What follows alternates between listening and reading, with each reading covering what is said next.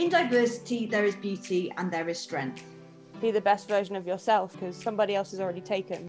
Only the fearless can be great. Failure is a choice.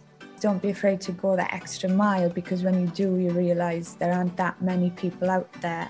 Welcome to She Has a Goal in Mind, brought to you each week by Darcy Morris and Gabriella Dukes. This week we spoke to ex-international Welsh rugby player and now founder and CEO of My Future, Gemma Hallett. Gemma told us about her career earning 35 caps for Wales, standing up for the representation of women's rugby in Wales, and using tech for good by creating an app for the next generation. We hope you enjoy listening, and don't forget to like, subscribe and follow us on social media at A Goal in Mind Podcast.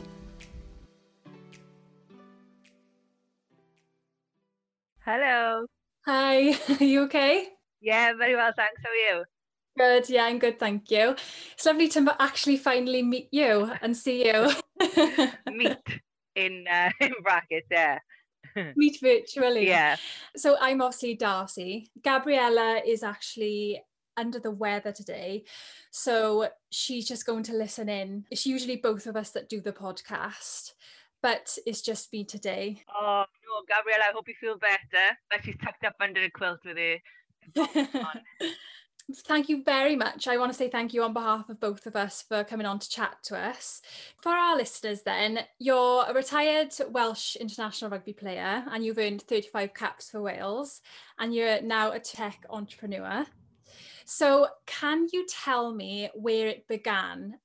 Did you always have a talent for rugby, and where did that start then from when you were younger? I couldn't tell you where, I couldn't pinpoint it. I've literally grown up in a community that's like all rugby, and I got older uncles and male cousins, and we've always grown up with a rugby ball. So it wasn't anything alien to me. I always played with the boys on the schoolyard at break time. The only thing that was strange, I guess, which I didn't realise was strange until I went to university, was that there wasn't a team that I could play on, because I'd always played as part of the boys in school. And then by the time I went to university in Preston in England, and there was I remember we were walking through the student fair, the freshers fair, and there's all these different stalls, and I'm thinking, oh, I wonder if there's a rugby one. And then before I know it, this rugby ball just comes flying out of the air, and I grab it because I happen to be wearing a Welsh rugby shirt to freshers fair in England. So that was it. That was kind of when I started playing rugby properly. But growing up, I'd always had a rugby ball around me. Is that what you were interested in then? Was it just rugby, or what did you study at university? Sports. So I was one of those that didn't know what I wanted to do, so let's go to a degree and see where that takes me.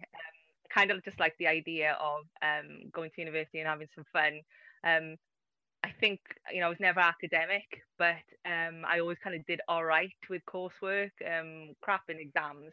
But when I was in sixth form, my teacher said, these options look good for you. And it was through her advice that I ended up going to university.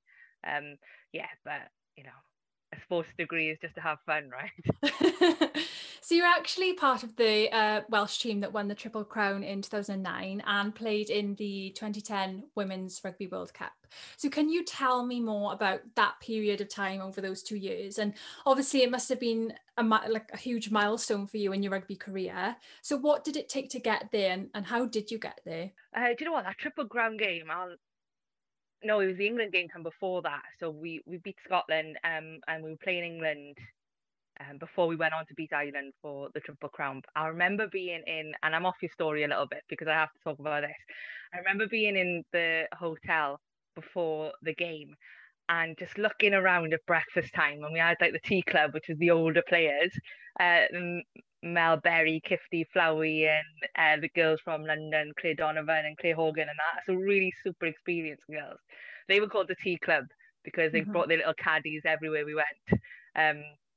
With biscuits and tea and little sugar sachets, and so they were the tea club. I remember sitting there and I went and sat with them and I was just like, do you feel really calm? And they were like, do you know what? I don't think I've ever felt so calm before in an international. We were playing England in Taswell, and we just knew we were going to win. the referee was there that morning, and Jason, our coach, said to me, said, go and just have a little chat with the coach and, see how the referee, go and see, what his thoughts are, and, try and figure out if he's, try and plant some seeds, with a nice team or whatever. So I went over to I took my breakfast. I had to have a second breakfast then, and I took it over and I sat with the referee, and I was like, oh, how are you? Blah, blah, blah. I got talking to him, and I spent about 15 minutes talking to him, and I think he felt uncomfortable then and left. I looked over to Jason, he gave me a nod and a wink, and I just think there was just this feeling we were going to beat England that day, and I've never had it, not in any other game I've ever played in, whether it's club, region or country. I just knew that was we were going to win that day, and ultimately that's what set us up then for the following match against Ireland to win the Triple Crown, and we were full of confidence going into that one as well. And I think that was, the year before the World Cup, where we'd been building 3 years, and it was a culmination of, we got the selection right, and there's a lot of belief, and we had this nickname for everybody that we were a family, and it really felt like that, and probably the most confident we'd ever been as a Welsh squad. Yeah. So do you think that kind of family environment, the team camaraderie, helped as well? Helped with you believing that you could go through with it and win? Yeah, absolutely. You have to have that. I mean, when you sacrifice so much off the field to perform on it, and you have to sacrifice when you're going through a campaign. You have to sacrifice, weddings, birthdays, weekends out. Your mates are off doing all sorts of things, and you're up going to the gym before work, going training after work. You miss so much during that time, but you also get so close to this, this group of 30 girls, and the wider coaching setup as well. It does feel like family, and when you're in that little Six Nations bubble, it goes so fast, and it feels like you don't see anybody else out of it. But you're going through your job Monday to Friday, but it's in a daze, because that night you're in squad training or something, or you've got to hit the gym, and your mind's on reviewing the game that's just been, and then your mind's on focused on the game that's coming. So even though you are working for that Six Nations campaign is such a bubble, and all you really care about is getting back to your teammates and preparing for the next match. It must help that you're all like-minded as well. We got something in common in that we're willing to put, absolutely, you put your body on the line for anybody in the same shirt as you, for sure, whether that's club or international. But yeah, when it comes to international, I think it's easier at international level to play. And yeah, absolutely. I really struggled when we come out of Six Nations to go back to our club. I loved my club. I was a one club girl. I'd always played for Pontyclun for 15 years. But to go back to them, it was so much harder to play in unstructured kind of, rugby, with headless chicken kind of rugby, than it was to play at senior level, at national level. But in national level, you've got those characters and there's been so many over the years. So when you first enter that squad, it's like, it took me 2 years to speak. I don't think anybody would believe that of me now, but it took me 2 years before I felt comfortable in speaking up in training. And then you kind of earn your stripes, right? And you get the respect of the T club and the older players. But yeah, there's definitely some characters in a setup like that. You also captained Cardiff Blues women as well, didn't you? And I read that you actually made history being the first woman to captain the Blue side at Cardiff Arms Park. So how did it make you feel making history, and was it important for you during that time being a woman? I didn't know at the time. I found this out. So Cardiff Blues told me the other day when they another story, but they've got the new players legends wall down there. But yeah, I didn't know at the time, and I guess it didn't factor in because before I was selected for the national squad, I'd seen Wales play there, and I'd seen Kylie Wilson and Mel Berry lead out Wales at the Arms Park. So it never even crossed my mind that the women hadn't played there before. But when you reflect, when you finish playing, you see we played on training pitches and Glamorgan Wanderers and other clubs around Cardiff, but we never played the Arms Park until, was it the 2012 season, I think it was. And I had no idea. And when I led the team out onto that, the first Cardiff Blues women's captain to lead a team out of the Arms Park, that's quite something, right? But yeah, I had no idea until about a year ago. So since retiring from rugby, you've actually dabbled in being a pundit, haven't you, for Sky Sports, and you did the 2014 Rugby World Cup. and commentated on the Women's Six Nations. So how did you get into that? Was it just kind of like an alley out of sport, or did you want to be in the media?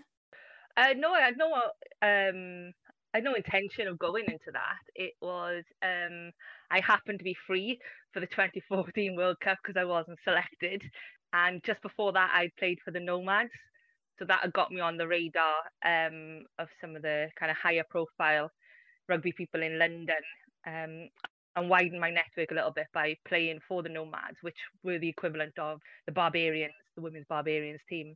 So it was just kind of through that network, I think, the opportunity came about. They were looking for somebody to represent more of the home nations for the World Cup. And I just had a phone call saying, would you like to go down into the studio and do some punditry? But, I'm a yes person. So I said yes. And then I thought, oh, Christ, I got to actually go and do that now. So, but I actually really enjoyed it. I really like commentating more. I like being in the thick of the action, being able to, really review what's going on the field. So when the opportunity to go as a second voice in commentary come around, I think I did that for maybe 2 or 3 seasons. I enjoyed that far more than being in the studio and doing the analysis. Yeah. Yeah. You like being in the action. Yeah, I find that much better. You know how like everybody praises Warburton now for being, the pundit, and that's a massive skill to be able to kind of take it all in, 40 minutes of rugby and then digest it. I can't do that. I don't have that skill. But as it's happening, I like to be in the thick of it as it's happening and talk about, how that scrum went, or, how we lost that line out, or we've now lost 20 meters of field possession or something like that. That's more interesting for me. Well, I think definitely commentary is definitely a skill. But I think, if you've played rugby, you're going through it in your head anyway, especially when you have to captain, you have to make such quick decisions. And a lot of it is based on maybe 2, 3, 4 phases that have just passed. And then you're going to make a decision what's going to happen at the next line out, or you want to speak to the ref. And you have to take all this evidence with you when you do that, evidence from in the match. So commentating for me is just, the thinking you do in a match, but you're saying it out loud and hope that people are following along at home. Yeah. So when you actually did that, did you have any backlash? Because you see it quite a lot now, don't you? Like on Twitter and stuff, when there's women pundits. I know things are changing now, but did you have any backlash or any comments during that time on social media? Not from my punditry, but from playing, absolutely, and not so much on social media. It was more to my face. Whilst I was playing, I was also a PE teacher, and in that role, I'm obviously coming across a lot of men, and I was coaching as well. I was coaching the college's national team, so come across a lot of opinionated men in kind of a rugby space. So, and a lot of it was said in banter, but a lot of it was a bit like, Wales women lost again then, or you lost against Scotland, or you lost to Italy, why are you so shit? And things like that. Apologies if we're not allowed to swear on this. And I used to get that all the time. And I worked in a college as well, where you got 17, 18, 19-year-old boys trying to act up in class. So I took some stick from them. I've always been in a male-dominated environment, from playing to my job and coaching to now working in business and in tech. I've always been in a male-dominated. I've always I don't think I've ever felt disrespected or anything like that, but banter comes in all of them roles, so I've got broad shoulders. Yeah. Do you think you have to be a certain type of person to kind of thrive in that sort of environment, or do you think you've just like grown thick skin? Obviously you said a lot of it's been through banter, but some of it can be sly digs to certain situations. But do you think you have to be a certain type of person, or does that just come with it, just happens? There's in all the teams I played with, there's every kind of person. They're all emotional, different levels of emotional intelligence, different levels of reactive emotion wise as well, different levels of anger and frustration. It takes a lot for me to get angry. I can't even remember the last time I was angry, and for me to not be sarcastic rather than to lose my temper is just not me. So I can only speak for what I've come across, but I know there's been people that have struggled. I remember I've seen girls cry because of the comments they've had either on social media or off colleagues, or men at the club type thing when it comes to rugby. So I'd like to say, thick skin is enough, but I'm not sure that it's always going to be. If you've had a bad day and one comment from somebody. I remember actually in my last commentary, I was leaving the Arms Park and I was getting to the car park, and it was just a quip from somebody, I hope you didn't waste money on that match or something. And Wales just played England at the Arms Park, and rightly so. England were the most dominant team, and Wales didn't look well on the score sheet or on the field. So it was a bit of banter in that, but it honestly, I felt this anger inside me. I felt my blood boil, and it led me to write a blog about it. It's not actually the girls on the field's fault, and the fact that people are blaming the girls on the field really got to me, and I got really defensive. But yeah, I'm not sure that answers your question, but definitely need thick skin, and you definitely need a support network around you to help kind of take some of that away. I know you've been quite publicly outspoken about how the WRU have failed women's rugby.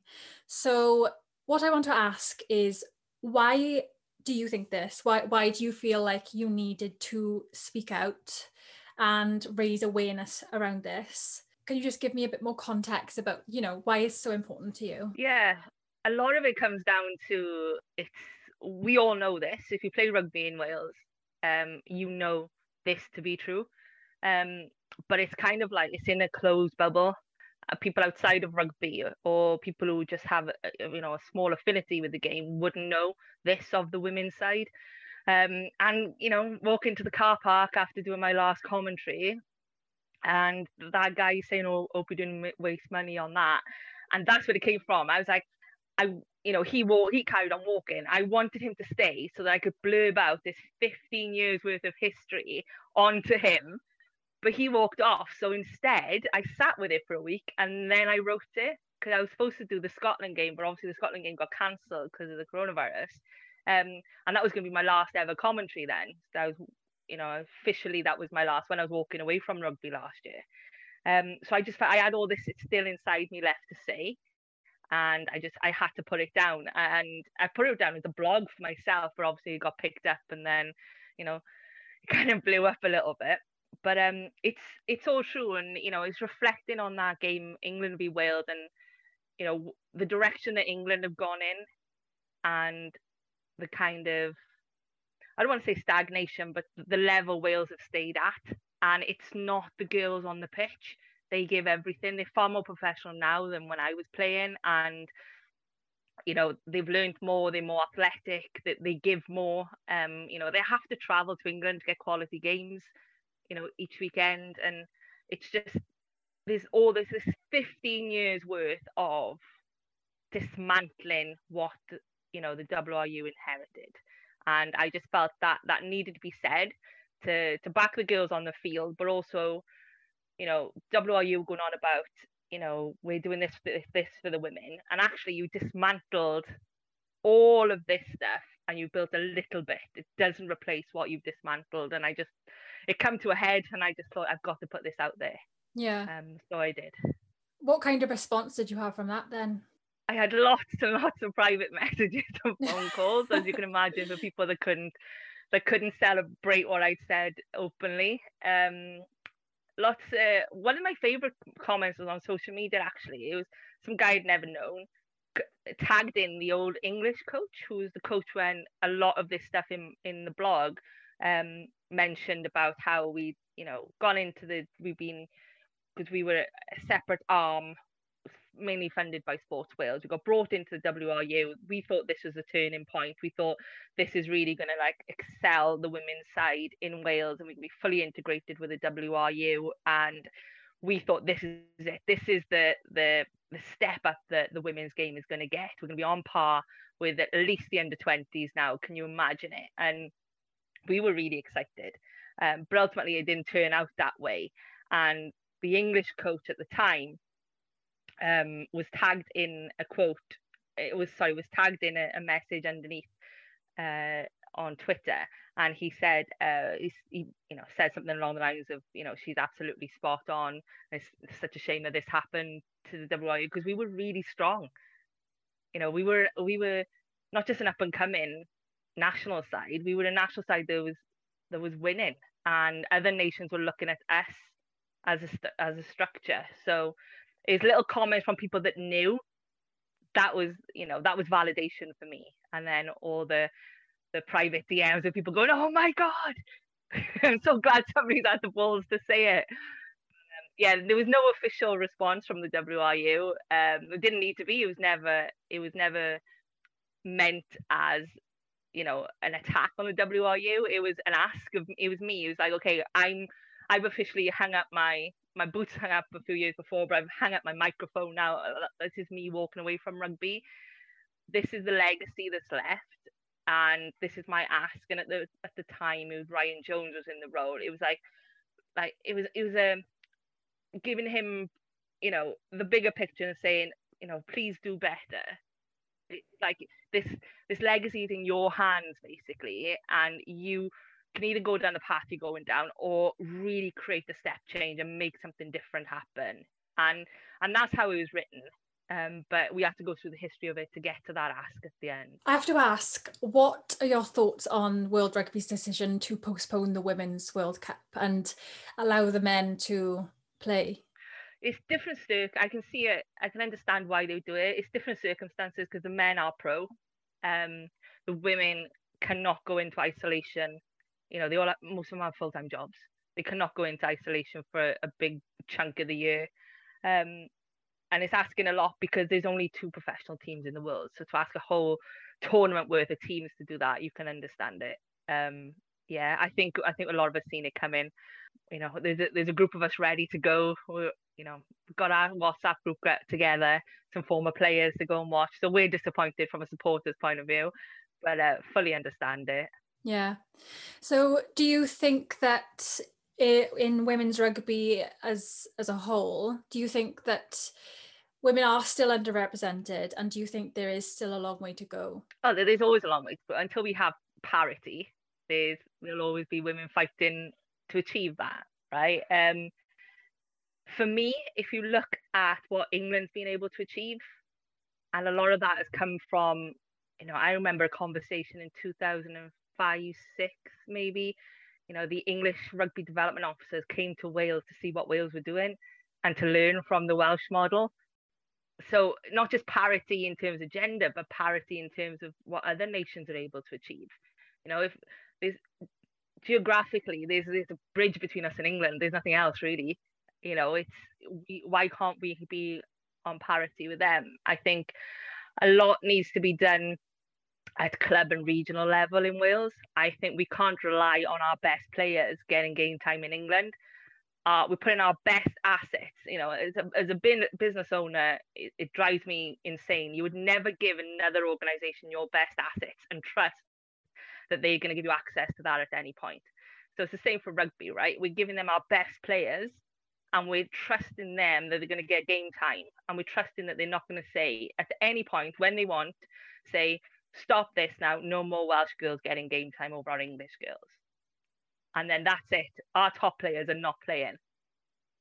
We are entrusting another nation with our best assets, and it blows my mind. So from a development point of view, what we need in terms of that parity is we need to continue developing the age grades, and we've got to invest in our club system.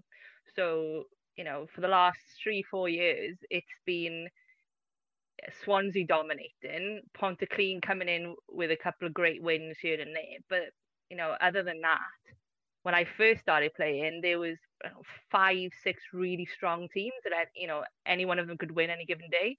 But Swansea and Pontyclun are favourites for every game they play, and they're winning matches by 70 points.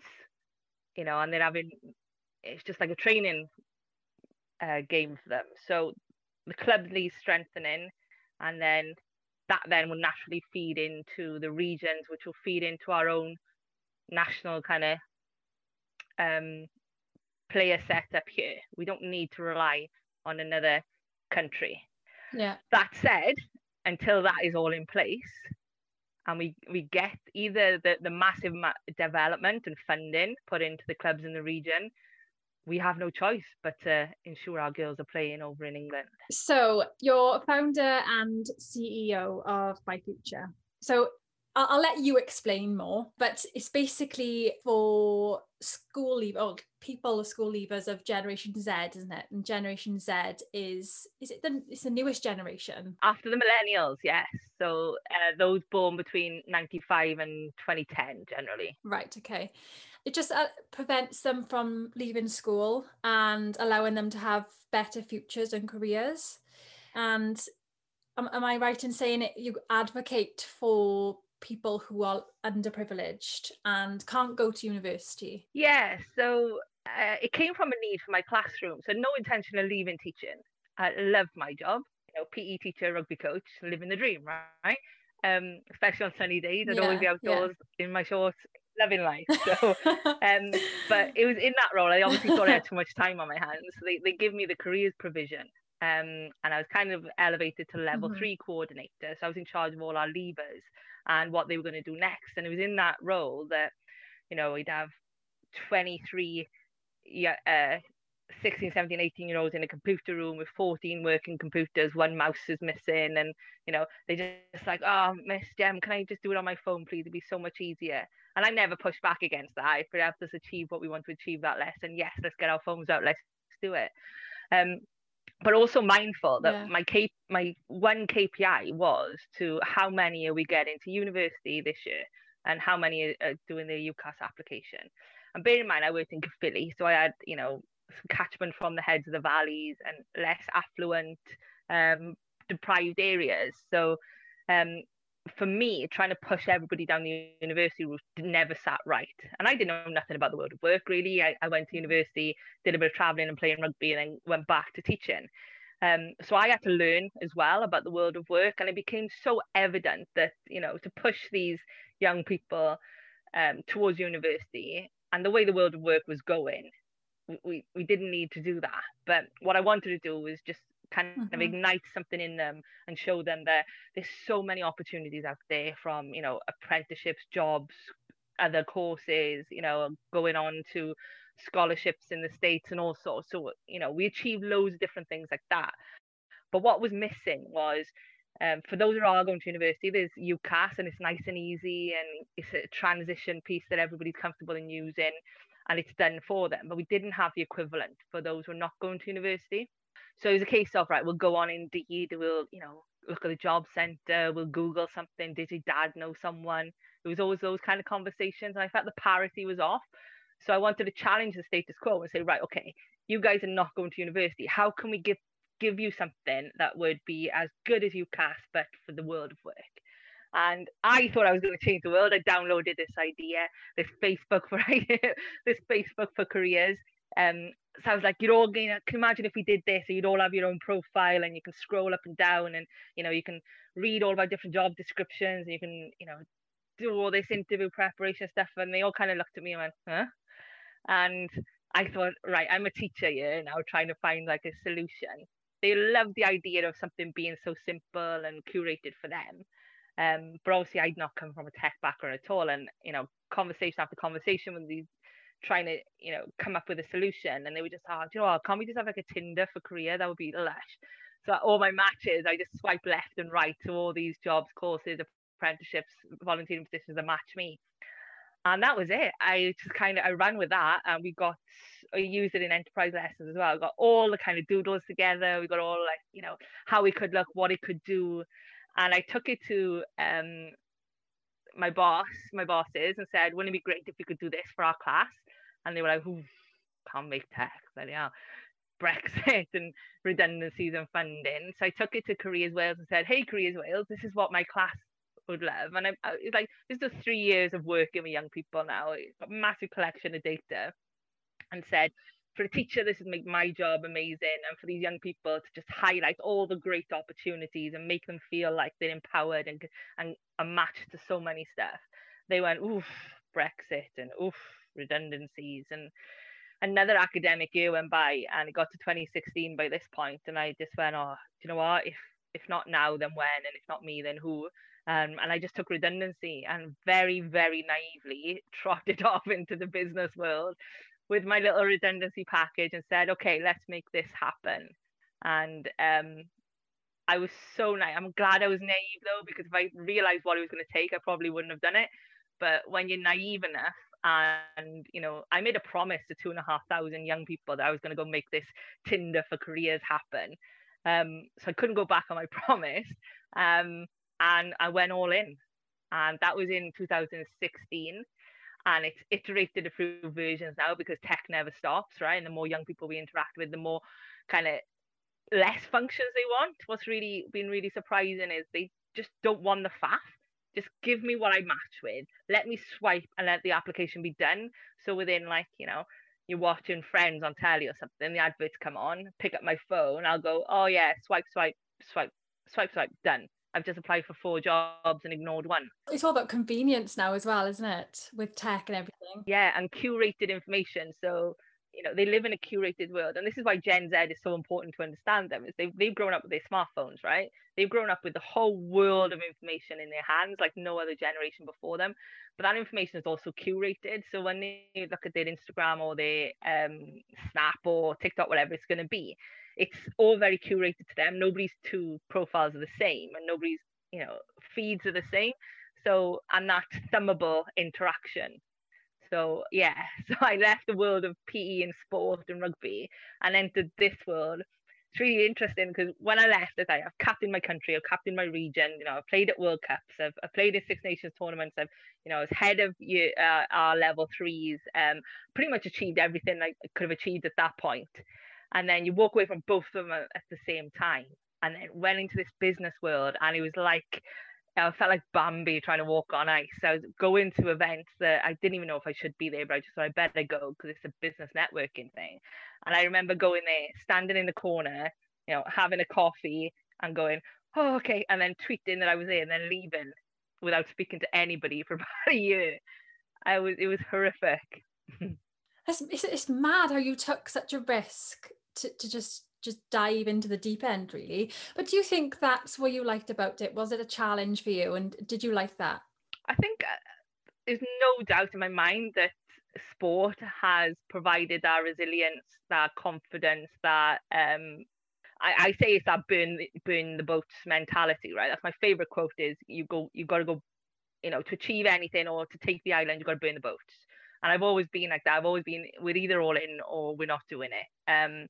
So when I saw the young people, my students, get excited about the fact that, we were creating something and they were having an input in it and it could really make a difference to young lives, there's no way I could not then go make it happen when you're seeing their faces. Mm-hmm. And then you start to take prototypes out to the community and you start working with those who are most deprived, furthest from the labour market, living in poverty. Because if you can make it right for them, you can make it right for the rest of the generation, right? So these are the ones that are often neglected because they're not on a KPI to get to university, right? So they're often neglected. So if we could make it work for them, and then seeing their faces and seeing their demeanour change, and these are ones that have probably been said, you're not going to amount to much. You're lucky if you get a GCSE, or, you're lucky if you get a job. They may never have seen an adult go to work. The bar was pretty low for these guys, right? But if we could put this in their hand and then say, actually, do you know what? These 5, 10, 15 opportunities are looking for somebody just like you.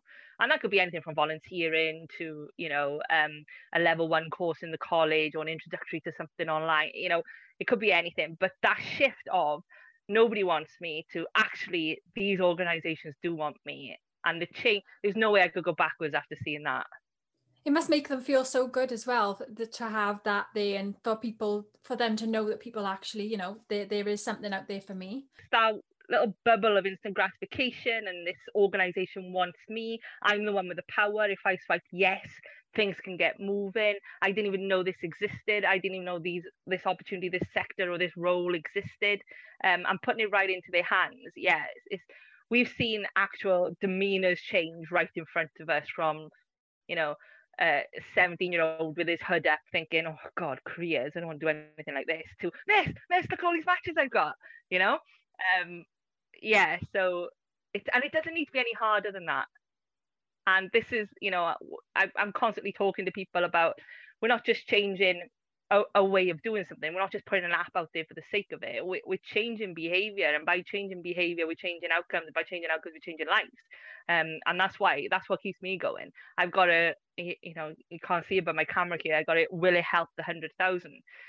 Have you heard the Olympic story about will it make the boat go faster? Yeah. Yeah. So the rowers did everything, all the 1% things they could do in the entire life that would help that boat go faster in the Olympics. So for me, it's like, when I get up in the morning, the first thing I see is, will it help the 100,000? Because I'm on a mission to mobilize 100,000 young people towards better paid, better skilled jobs. So everything I do is, will it help that 100,000? And that helps, that's the North Star of everything I do every day. Because I made a promise to 2,500 of those 100,000, and I ain't going back on that. And I love the fact that you actually have the input from the kids in your classroom about what they like and about what's good for them, so that you've created this thing now coming from some of their ideas as well. Like, I think that's quite special. I learned a hard lesson on that, mind, and I lost a lot of money early days on that, because I was still adamant that we need to do a Facebook for careers. And that's when I was talking to people my age, my peers and my colleagues, I was like, we need to do a Facebook for careers. They got it because Facebook was our generation, right? But when I went and, especially when I was out of school and, in the summer, I'd be working with those who are most deprived, in care and all kinds of different situations. They weren't interested in the Facebook for careers. And I realized then that if I kept holding on to this, it was just going to die. What was important to me was our why. I was like, okay, let's regroup. What do I want to happen? I want young people to be matched with better jobs, better careers, and all sorts like that, and change the whole outlook. How do I need to do that? And I was like, well, doesn't need to be how I perceive it. How do they perceive it? And once we started doing that, it just motored then. When it became the Tinder for careers they wanted, it just took on a whole other kind of life, and we've just accelerated ever since. And I think it's really important to anybody listening, if you're going to do something for young people, let young people run with it. I'm a massive advocate for it now. I didn't know it at the beginning, but I know it now. Where did the name actually come from for the app? Nobody ever asked me this. I'm so glad you did. So I had a bunch of names banging around. One of my friends got me something similar to My Future with an I, or the Future Me, or all sorts of things like this. It was like, what do you want it to be? And it was like, well, we want young people to kind of take control of their careers, and it's all about their future, grab control of their future, and it's, the future is mine. And we just kind of playing around with these words, and we took, okay, future is mine, so mine, and then future, and we just slammed both of them together. But I didn't commit to it. We still had a few others. So every time we were doing a session with the young people and taking the prototype out there, we didn't really have a name.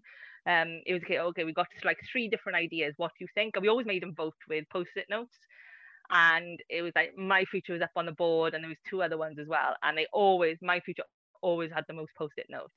So even though we kind of come up with it ourselves by merging, the purpose of what we wanted the app to be, it was young people that actually decided that was what it was going to be called. It's really inspirational to see that you're using tech for good as well, and just trying to make a change, and it's something that you seem very passionate about. So I think that's very, very inspirational. Yeah, I think just on that, I think I always get originally I was always pigeonholed as a tech entrepreneur.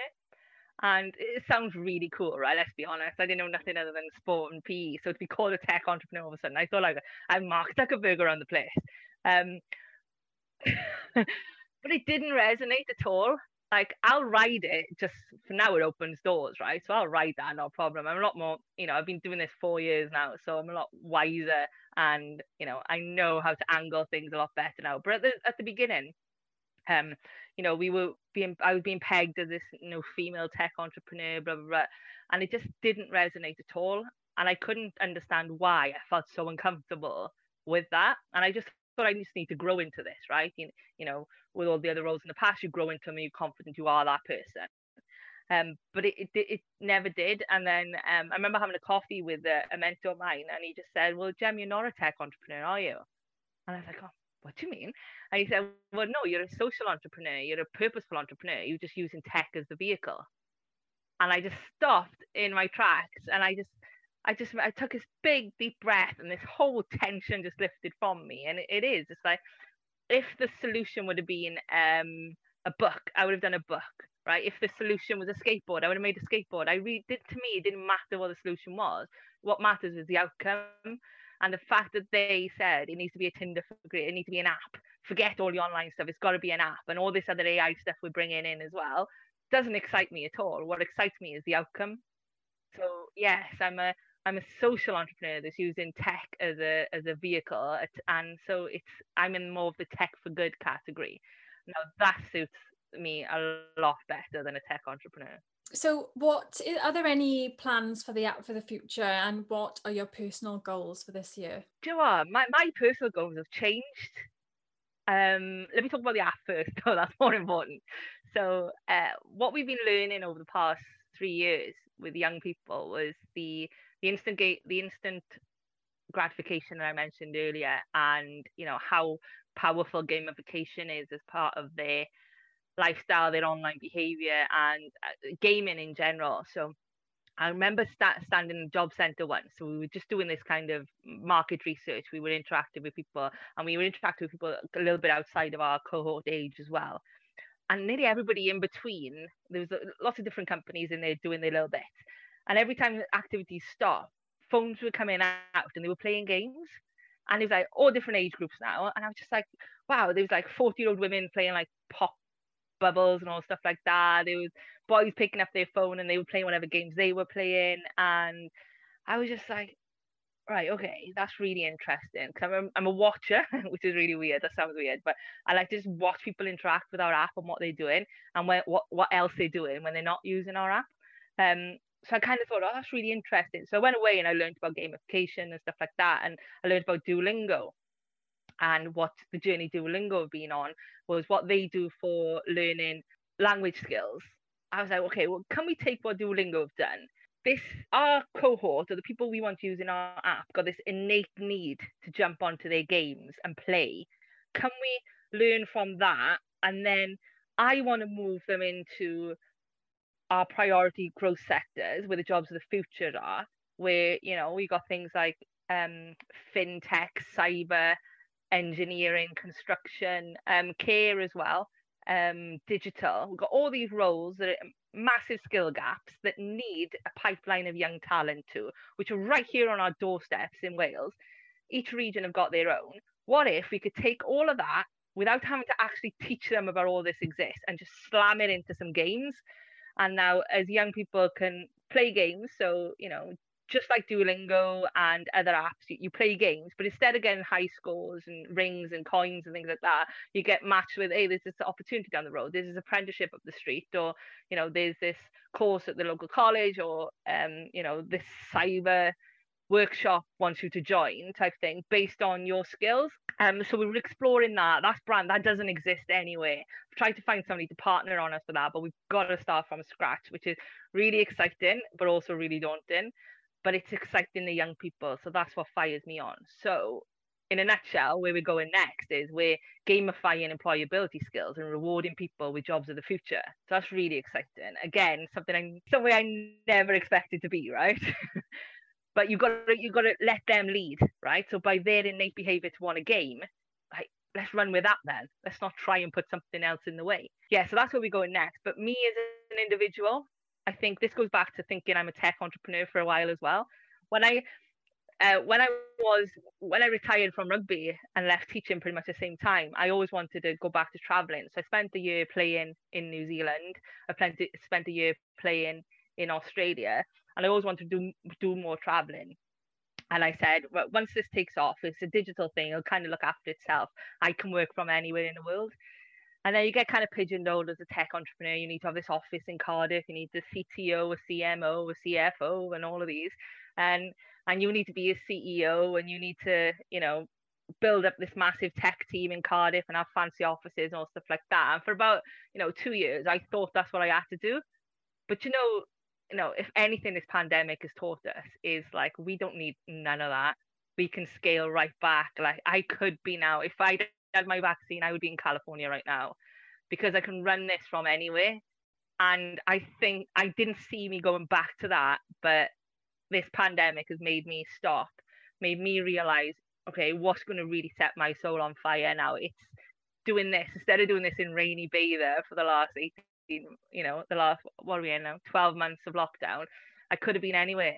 And I just think it makes you reevaluate life, right? And, what's a necessity and what's just feeding your ego. All that stuff would have just fed our ego. Let's drop it. We've already got a great team. We don't need more than we've got right now. And let's let that team be free. Do you have any advice for, I want to know both sides. So any women in sport or starting to come up through the ranks in sport, or for anyone who may want to start their own business? In both of them, you've got to go all in. If you want to succeed, you've got to go all in. You have to make sacrifices, and as crap as that sounds, it's worth it.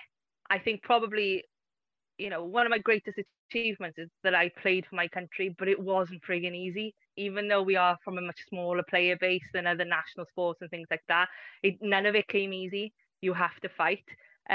But as long as it's for something you enjoy doing, it's not fight, it's passion, right? Passion feeds that fight. So for both, you've got to go all in. I left teaching, and I say this because I had such a great support network around me. I know that's not the case for everybody, but if you have the support network around you, just jump right in, because that time is going to go anyway. Like, this has taken we're into our 5th year of building this, and we're still classed as a startup, right? We're still just about even on revenue now, right? So we're still not out of the startup phase at all. I've enjoyed every minute of it. It's gone in a blink of an eye, and my rugby career, 15 years, went in a blink of an eye. But if I didn't go all in, I'd have regrets, right? So for me, my advice to anybody is, if you're passionate about it, just go all in. Why not? Just jump. You'll learn how to do it on the way down, right? I am. Exactly. You have no other choice. No other choice but to learn, yeah. So at the end of the podcast, we ask 3 questions. Nothing to do with your life in general, just for our listeners to know a little bit more about you. So the first question is, can you tell me something unique about yourself that not many other people would know? I have a 92-year-old pen pal in New Zealand. Really? I don't think anyone knows that. How did that come about? The only reason that's just come up in my mind is because I just replied to him before this call. Yeah, so when I went to New Zealand after the 2010 World Cup, and was playing for a team in Nelson in the Marlborough region, and I was doing some waitressing, and I was an awful waitress, worst waitress you've ever seen. And there was this old couple that were on holidays from the North Island to the South, and they were there every night for a week. So I didn't do any work. I just sat with them talking to them, and we stayed. That was in 2011, I think, and we've been pen pals ever since. Emailed pen pals ever since. So the second question is, who is your idol and why? That's so bad that I can't just answer that off the top of my head, eh? I think I have different idols for different parts of life. In business, any woman that champions another woman is an idol of mine. I think we're very lucky in Wales that we don't have, unfortunately, massive female business successes, which is really disappointing. We have a few, but they've left Wales, and they kind of tend to come back maybe really later in life and don't really want to re-engage again. We've got one now who's heading up Starling Bank. She was born in Swansea, but she went to London for uni and didn't come back and set up a massive bank in London. So it'd be really great if she came back. But what we have got in Wales is a network of women that will champion each other and will open doors for other women. I think that's really quite unique. I didn't think that would work outside of the sports world. So I think I'm really lucky that I have that. I have those, they're not people that would want to be put on a pedestal, but for me, in the rugby world, there was those that open doors for others, and in the business world, there's those that open doors for others, and make sure that you're spoken about in a positive way when you're not in the room. And to me, they are idols, right? You aspire to be like them. Yeah, women supporting women. So the last question, I think you may have already mentioned it, but what is your favorite quote and why? Okay. Yes. So this has been accredited to lots of different people, but I believe the first person that that actually said this was Captain Cortez of the Spanish something back in 1917, 16 ... whatever it was. But he said, if you're going to take the island, you've got to burn the boats. So I've also got, you can't see, I've also got burn the boats up on my whiteboard as well. And it's going back to that, you've got to go all in, right? Because if you give yourself a reason to get off that island or to backtrack or to, you know, run away, you will. But if you land on that island and you burn the boats, it's absolutely, you have to succeed, right? And I've done it in rugby when it came to, you know, you have to give the coach every reason to pick you, right? You can't leave a reason out. So, you know, you burn the boats, you go all in, you do everything you can to get selected. And then obviously when I left teaching and rugby, and, you know, I burnt every single boat, bridge, or every bit of wood available to me to make this happen. So that is without doubt my favorite quote by Captain Cortez. If you want to take the island, burn the boats. Awesome. Thank you so much for coming on. I'm saying thank you on behalf of me and Gabby, but I've really, really enjoyed listening to your story and your journey so far. It sounds so inspirational, and you seem so passionate about what you do. You know, you seem passionate about rugby, you seem passionate about you now in the tech industry and making a change to people's lives. And yeah, I think our listeners will really enjoy listening to your story. And it's really refreshing as well to hear that you want to make a change and you want to make an impact and you stand up for what's right, you stand up for women. So and that's what our podcast is all about, really.